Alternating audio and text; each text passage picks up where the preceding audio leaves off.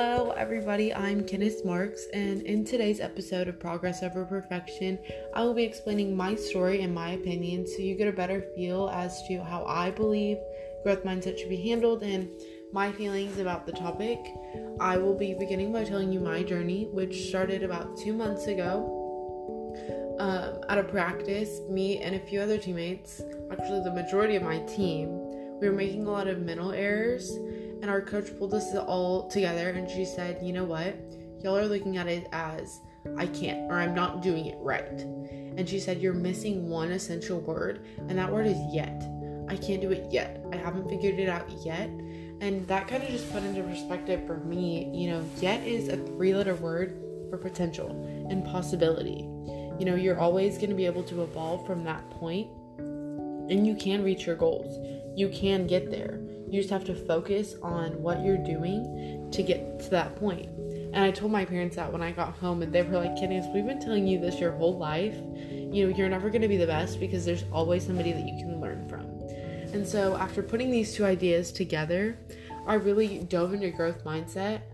I started by reading Mindset by Carol Dweck, and that kind of gave me a background and some ideas as to what growth mindset really is. And to me, growth mindset is understanding that your abilities are constantly evolving and you're never set in place. And this kind of correlates with a fixed mindset, which is just kind of thinking that you have a predetermined intelligence or skill level. Once you reach that skill level or, whatever it is, you're not going to grow any further. And so I feel like these are two things that are applicable to everyday life. Growth mindset and fixed mindset are things that we face every day when we have a problem.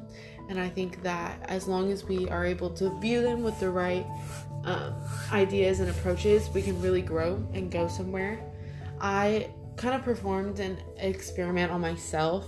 I wrote out a list of goals, and then I kind of tried to enforce positive self-talk, ask the right questions, which I'll get into a little bit later. And I also tried to shake the little things off. If something wasn't perfect or there was one little thing wrong, I tried to just, I'll fix it. That's not the big problem right now, but I can get to the little things after I fix the big things. I tried to ask the right questions, like I said earlier. There's two main questions, how questions and why questions. You can have how questions like how can I adjust, or why questions like why am I doing so bad. And how questions are great because they allow you to look at the problem with an open mind. You're looking at it as what can I do differently. And why questions are a problem because you're closed-minded.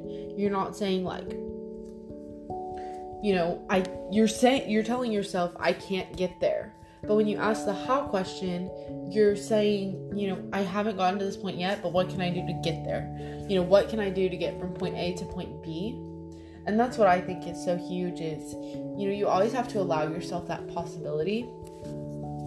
I also tried to look at, problems as challenges. It's something that I can work at and I can adjust to, and not something that I'm set in stone with. I haven't gotten there. Finally, I wanted to just kind of talk about,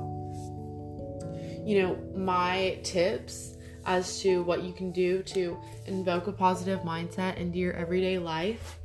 My first bit of advice would have to be add why. When you have a problem, instead of saying I'm not smart, say I'm not smart enough yet. Because that yet gives you so much motivation, because it tells you that you have the possibility. There is potential. You can evolve. You can grow. Also, I would like to say that you can also try to ask the right questions. Try to say, instead of when you get frustrated and you want to say, why am I doing so bad? Say, how can I do better? Because that also allows for you to look at the situation in a different light, in a different perspective, which can change the outcome. And then my final little bit of advice is, be your biggest motivator. After talking to a few other people, I noticed that, we always try to look at motivational speakers instead of looking at ourselves as our biggest motivators, because we're our biggest motivator. Nobody else can make you do anything, and you have to be the one to want it. So if you're looking at yourself as, I can't do it, then you're not going to get anywhere, because you're not telling yourself that you can get there. But if you say, you know what, I've got this, I can do this, you're allowing yourself that possibility, you're pushing yourself.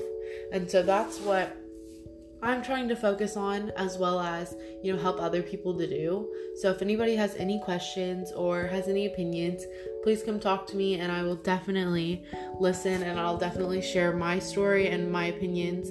Thank you, and I hope you have a great day.